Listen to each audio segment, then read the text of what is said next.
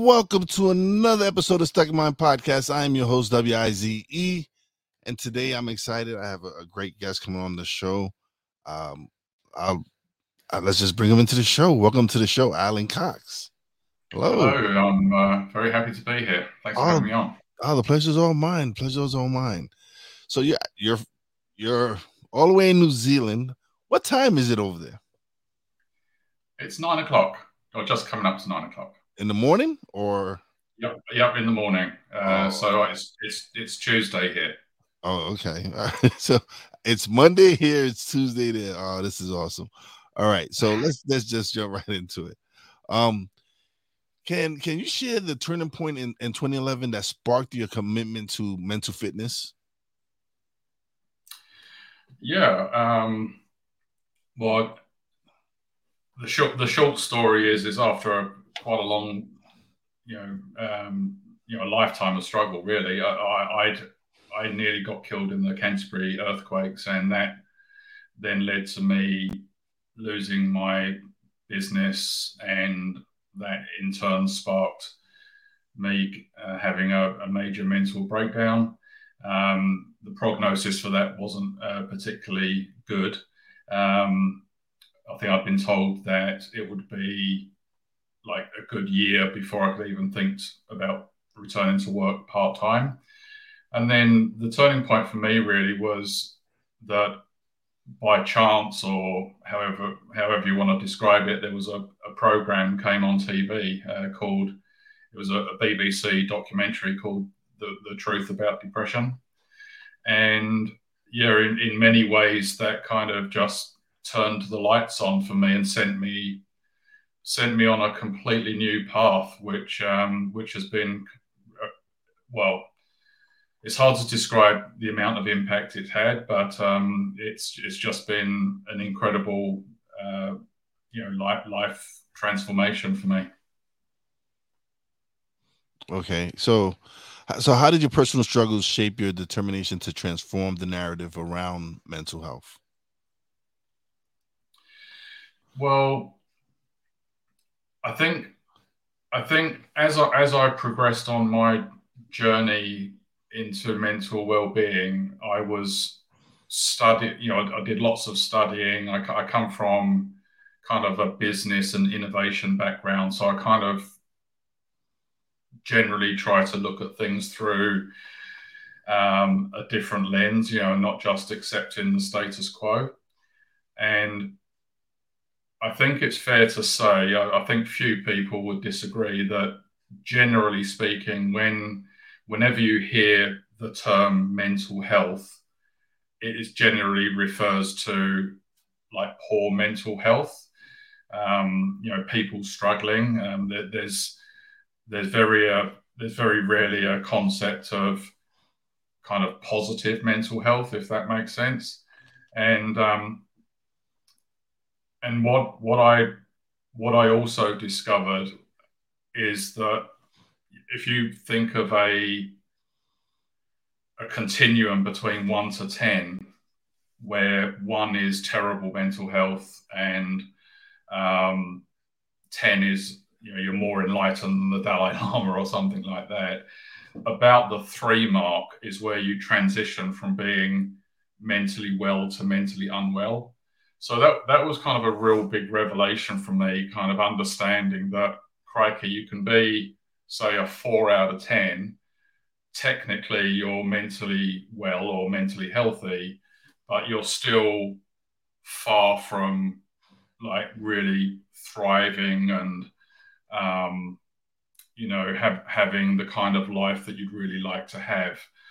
And so, yeah, the looking at a kind of terminology that's in the world of mental well-being, there's this much more positive notion of mental fitness, which if you kind of analogize that to physical fitness, many people understand that you can be you can be physically healthy but very unfit, right? And that's, you know, that's the case for many people, right? And I think many people understand that the the more that you improve your physical fitness, it actually has a lot of knock-on benefits as well to your, you know, your health generally.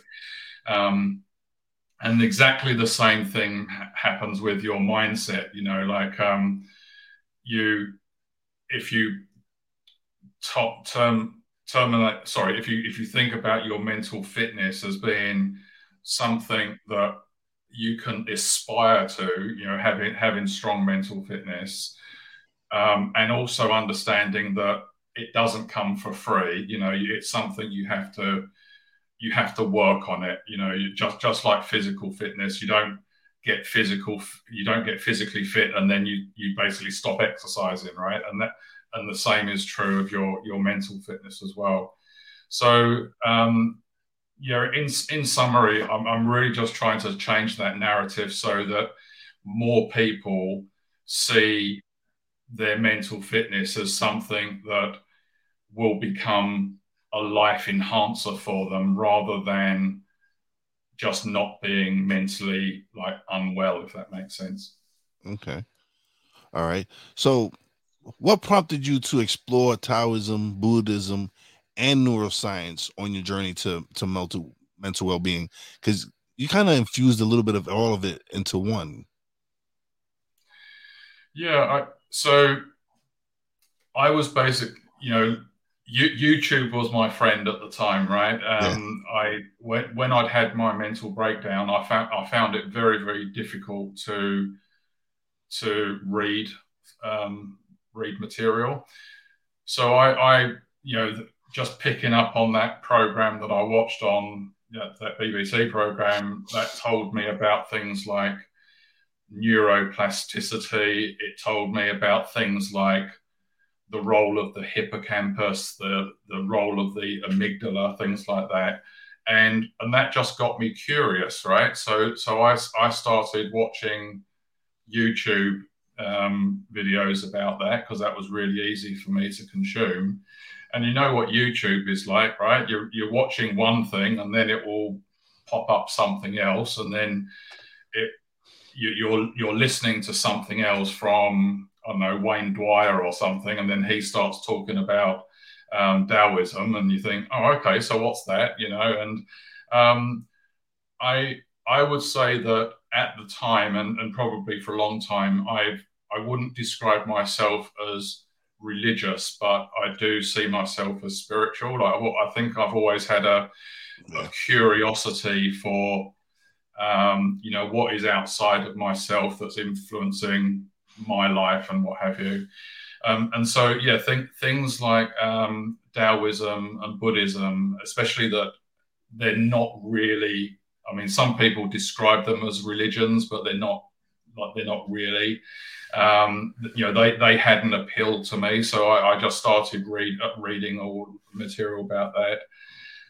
And the more you just, you know, I have this notion of, like, if I read a book and 95% of it is crap and 5% is gold, then that's still worthwhile, right?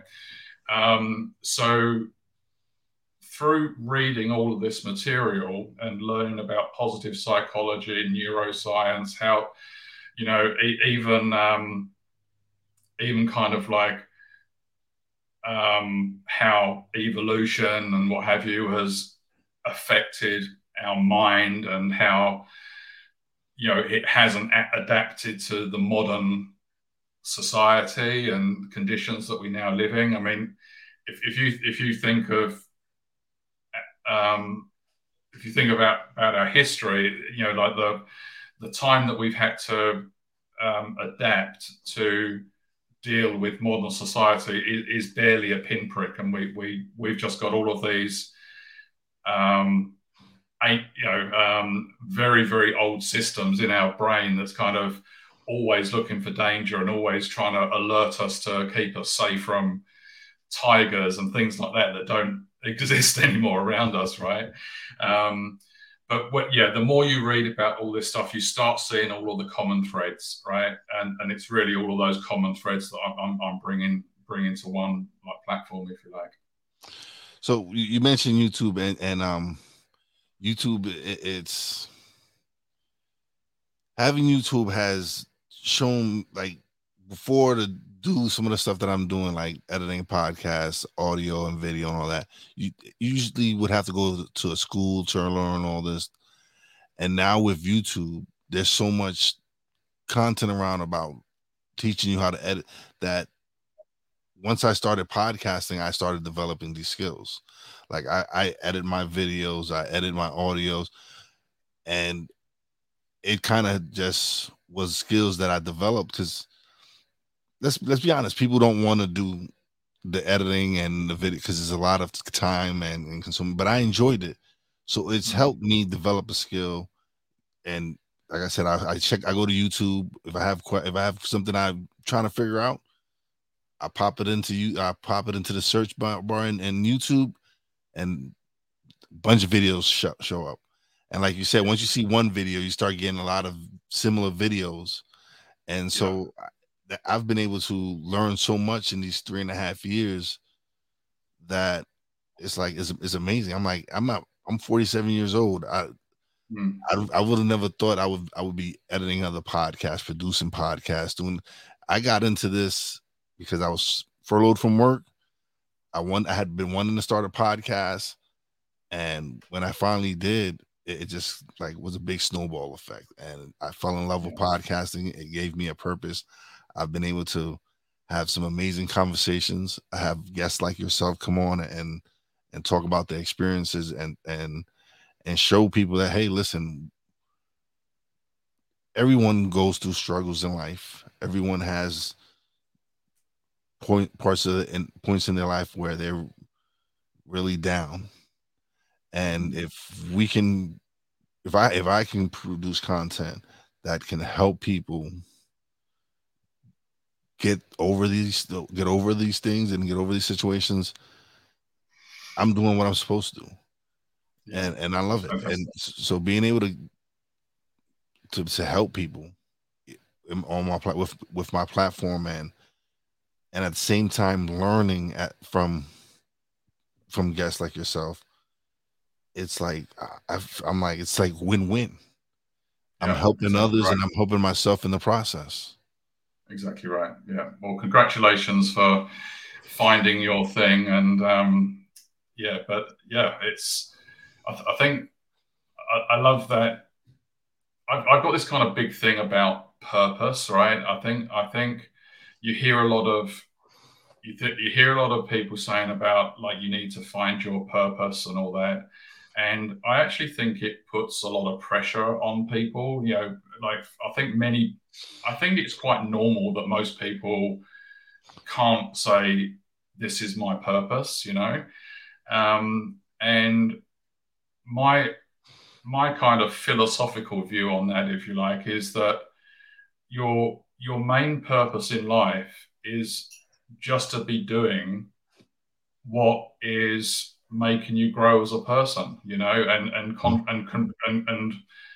and say contributing to like the wider, the environment around you, whether that's just, close friends, work colleagues, or the world at large, So I think, all this thing about purpose in terms of like, I really want to be a musician or whatever it is, I think that just puts too much strain on people. But I think when you find something that brings you joy, it makes you feel like you're growing as an individual, then that's just one part of your purpose. Another part of your purpose is to be a good human being. Be kind. Live your life, and don't get to the end of your life where you're sitting on your deathbed thinking, well, I was a bit of an asshole, wasn't I? Like, who wants that? Because it'll come back to bite you at the end. Yeah. No, you're absolutely right. It's funny that you mentioned purpose, because even like prior to me discovering my love for podcasting and everything, it wasn't like discovering my purpose wasn't on my mind, and it wasn't something that I was just like, I need to discover my purpose. It, Yeah. it just happened. It just happened that I Okay. started podcasting. I Mm. found my voice. I found something that I didn't know I was good at. I didn't know if I was able to do it. It took me Mm. finally facing my fears and deciding to press record and upload it finally. I pressed record plenty of times. It's just I kept deleting it. And when I finally built up the courage to press record Mm. and keep it and upload it, it Yeah. was like, okay, that wasn't that bad. Yeah. And the more I started doing it, the more I started realizing like this is an amazing feeling. This is something like I've never felt before. It Yeah. was me being able to express myself, being able to just be myself. Because Yeah. when I do my show, I just try to be myself. I have my guests. I try to make my guests as comfortable as possible. I just Yeah. want you to come on, have a great conversation, share a little bit of the knowledge you have, and hopefully people will tune into you and to check like what you're doing, check out whatever you have going on, and that's what I want is for people to show people like, hey, listen, there's other people like yourself out there that are doing some amazing things, that have gone through struggles, and they're still going through struggles, but they're still battling and still trying to reach the mountaintop, and it's an ongoing journey. Mm. It has its ups and downs, and Mm. being able to do this and really get to speak to people from all over the world. I'm having Mm. conversations with people I probably would have never had I not gotten into podcasting. Yeah. That's Like you awesome. said, you're in New Zealand. I've spoken to people in Tokyo and in Australia. I've spoken to some people in India, in the Middle East. It's just been a magnificent experience for me. It's like I get to meet all these different people, but at the core of it all, we all kind of similar. We all want the same thing. Exactly right. We Yeah. want to be happy. We're all seeking happiness. We're all seeking that our family is well off, and it's just amazing. You just don't realize that. Hey, listen, yes, we're all different, but at the core of it all, we just want the same. Yeah. Exactly right. Yeah. I agree. Yeah. I think everyone, you know, deep down, if they was to sort of think about it, they've always had something that they would like to do. Mhm. Whether that's just something simple or like being able to draw in a sketchbook, or like my one of my things that I've not quite pursued yet is I've always wanted to be able to do kind of character illustration, right? And I've not yet done it. But what I think my point is that everyone has probably got a number of those things, whether that's playing guitar or whatever it is, and you've just got to give them a go, right? And persevere for a while. You might even persevere for a while and then find actually it's not what you want to do. But Yeah. at least you've explored it and ticked it off, rather than it's still kind of festering away in your brain, saying it's something you should be doing. Definitely, definitely. So, how does your background in entrepreneurship and innovation influence your approach to mental health advocacy? Well, I guess like a lot of my career, I've been into fields like design thinking, creative problem solving, where you're basically taking, like, I'll call it a problem, but it's basically, a problem doesn't have to be a negative thing. A problem could be simply, how do you how do we transport goods more efficiently between point A and point B? That's like a problem statement, right? And the solution to that has many different solutions, and I guess innovation really is about looking at ways that to solve that problem that haven't been looked at before. Um, so I basically discovered that, in fact, I was kind of horrified but not surprised at the same time. I actually discovered that the vast majority of mental health apps basically don't work. There's been research studies done with the top mental well-being apps involving 50,000 people, and they can't find any evidence of efficacy. And I also found out that over 96% of these apps are deleted within like 1 to 2 weeks, and that, again, I found, oh my god, that's terrible. And when I thought back to my own experience, like in my life, I've tried all of these apps and they didn't work for me. And at the time, I put it down to me being broken, and it's my fault that they didn't work for me. So I guess when I had the opportunity, when I'd gone on this new path, given that background of kind of problem solving, looking for better solutions, I guess I just wanted to go on a path where I could create something that I know is highly effective, and I can kind of stand by it, and really that's the new journey that I've created with this app EverYellow that we've created. Okay. So we're gonna discuss your app. What's the name of the app, and you kind of explained why you launched it. Um, what's the name of the app, and how do you feel that your app differentiates from those other apps? Yeah. So the name of the app is EverYellow, right? And that kind of, just for interest, yellow, and our motive is like a sun. Sun is kind of a symbol of like brightness and happiness, and that's we're I guess ever striving to get people to that position. So that's why we're called EverYellow.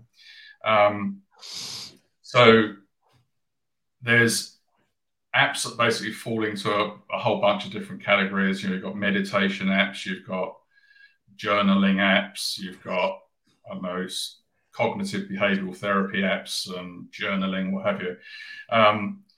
What we found through our research was that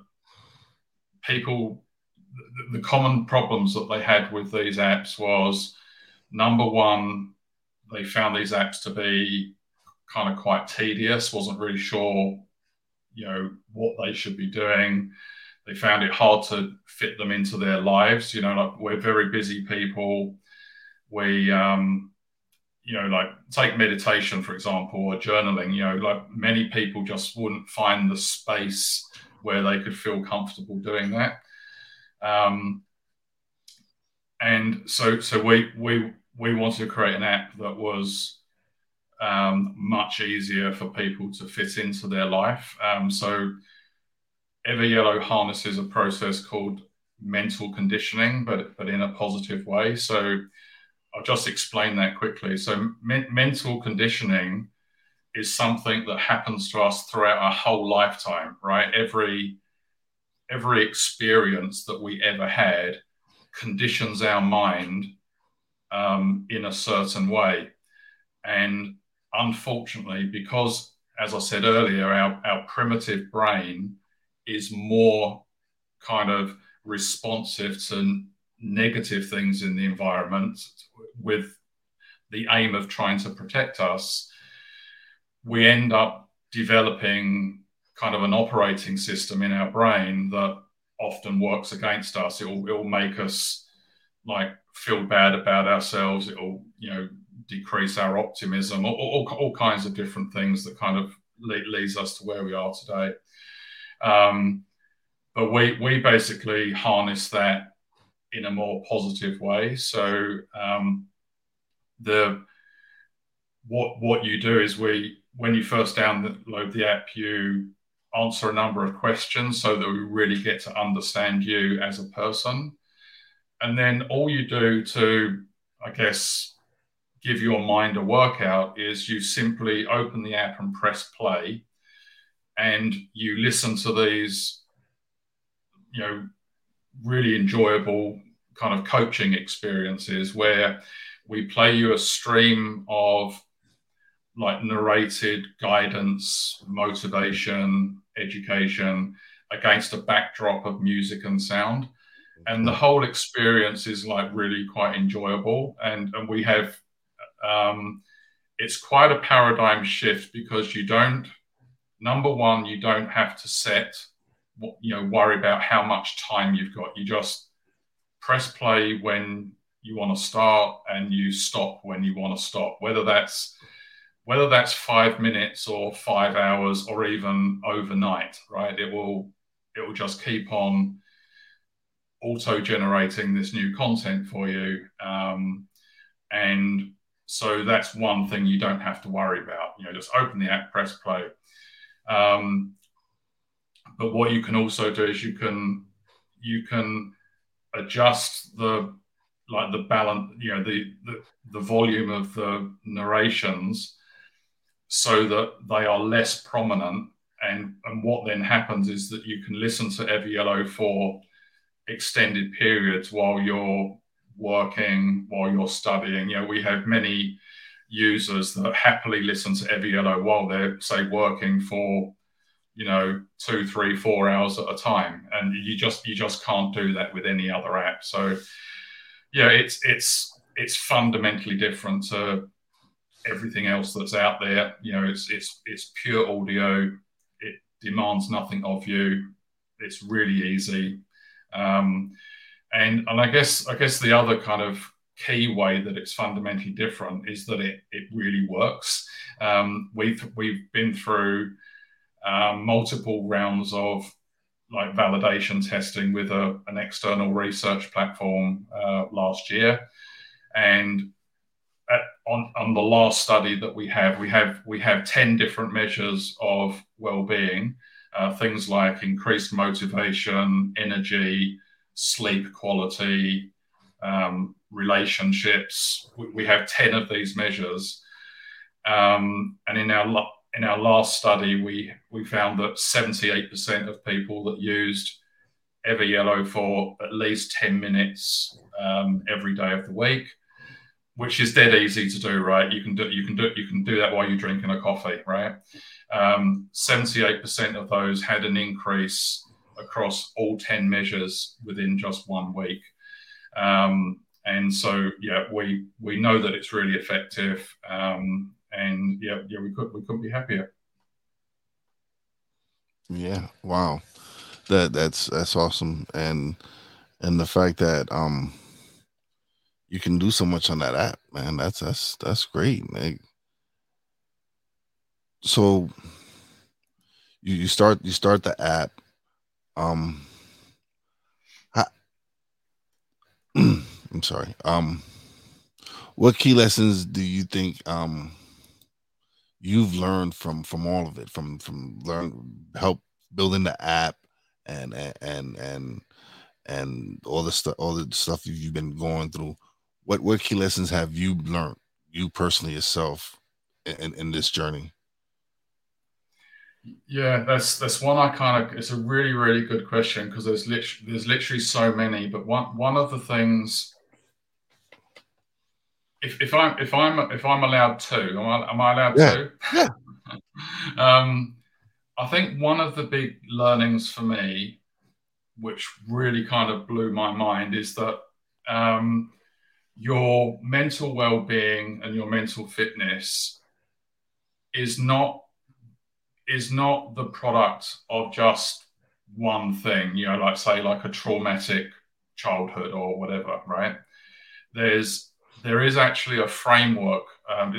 The like modern name in psychology is called positive psychology, where before positive psychology, like in the Freudian world of psychology, it was like, let's look at your troubled past to see what's wrong with you, kind of thing. Whereas positive psychology, it is not about being positive for a start.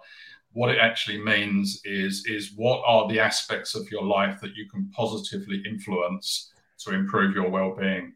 So there's actually a number of pillars. If you think of them like your internal battery packs, right? Imagine you've got 10 batteries, right? One of them is, say, one of them is purpose, right? Meaning and purpose. Another one is experiencing positive relationships. Another one is growth and achievement, right? And I can go on. You've got 10 of those. Yeah. Now, if you actually imagine that battery pack, that all combined is really what defines your mental well-being and your mental fitness. And the fantastic thing about that is once you've kind of evaluated yourself in each of those areas, you can look at your weakest areas and say, oh, okay, so what can I do about that? So like for me, apart from the fact that I have a fantastic relationship with my wife, been married over 30 odd years now, congratulations, Alan. But apart from that, I knew that I was weak in positive relationships, right? Like, if I thought about the question, thinking about the last 2 weeks, how often have I engaged in positive relationships? It was pretty much minimal, right? Yeah. So I said to myself, okay, well, who do I know that I can basically regularly meet up for a coffee, right? That's an easy way of introducing that, right? And so that's something tangible and easy that you can do, right? So that was the first big learning that I had. The other big realization I had really is that I think our ability to kind of be happy and thrive largely comes down to two main things, right? There's one thing is what I call your mental operating system, right? Okay. So this is, how is my mind currently wired to respond to the thoughts I have, the emotions I have, the people I interact with, when a curveball hits me, right? Your computer software in your brain is what kind of dictates how that impacts you as a person, right? And that's something that you can actively work on. You can start changing that programming, like, so for example, if someone, say you walk into an office and someone is staring at you a funny way and you automatically think there's something wrong, you can start pausing and saying, what is it about my programming that's making me think like that, right? And that's just one example of hundreds or thousands. You can start redefining your operating system. And the other area is what I call like mental literacy, and this is kind of literally, it's like going back to YouTube. It's literally things like understanding your brain and how it works. So and also understanding mental skills that you can develop. So for example, if you get anxious and you get anxious from time to time, if you understand the mechanisms, like after going through the earthquake, I used to have severe anxiety, right? Like really bad anxiety attacks. But by understanding what is actually happening in my brain, the mechanics of my amygdala picking up a signal and causing a cascade of effects and then releasing these chemicals and what have you, just by understanding it, I was eventually able to get rid of it, right? And in terms of mental skills, that's things like one skill is learning to how to become unoffendable or not take offense, right? That is a skill, right? It's something where if somebody says something to you and you would normally have reacted a certain way, you can learn the skill to respond to that in a way that's doesn't mess up your head and the rest of your day, right? Oh, So yeah, they're the main lessons. no, it's funny because I'm realizing as I get older, um, I tend to speak my mind much more freely. it, uh, it's like now I don't feel I don't have time to sugarcoat it for people. Sometimes I just blurt out what's ever in my head, and sometimes it tends to get me in trouble. But Yeah, I'm the same. I'm slightly on the autistic spectrum, so that probably doesn't help me either. but it's one of the things that it, for me development and really growing, and I've really got back into reading and getting books that people recommend. And like you said, sometimes 95% of the book is junk to you, but then you have that 5% that resonates with you, and that's it with a lot of books. Is you might not the whole book might not resonate with you, but if you take out the sections that you feel that this resonates with me, I kind of understand what they're talking about in this one, then that's a great thing. Because again, the whole book is you're not going to resonate with the whole book. You're not going to. There's some of the parts of the book you just won't understand and just won't get. Yeah, So I one, just one tend of to. the yeah one of the things that I've only just in the last year started doing that's really kind of helped with reading kind of more books is I realized, in fact, I didn't realize, again, it was a YouTube program that I was watching. Um, and basically, what I realized through watching this is that a lot, not all the time, but sometimes a lot of these books will have whole paragraphs or sections on things that aren't really relevant to you, right? And I would often trudge through all of that stuff, right?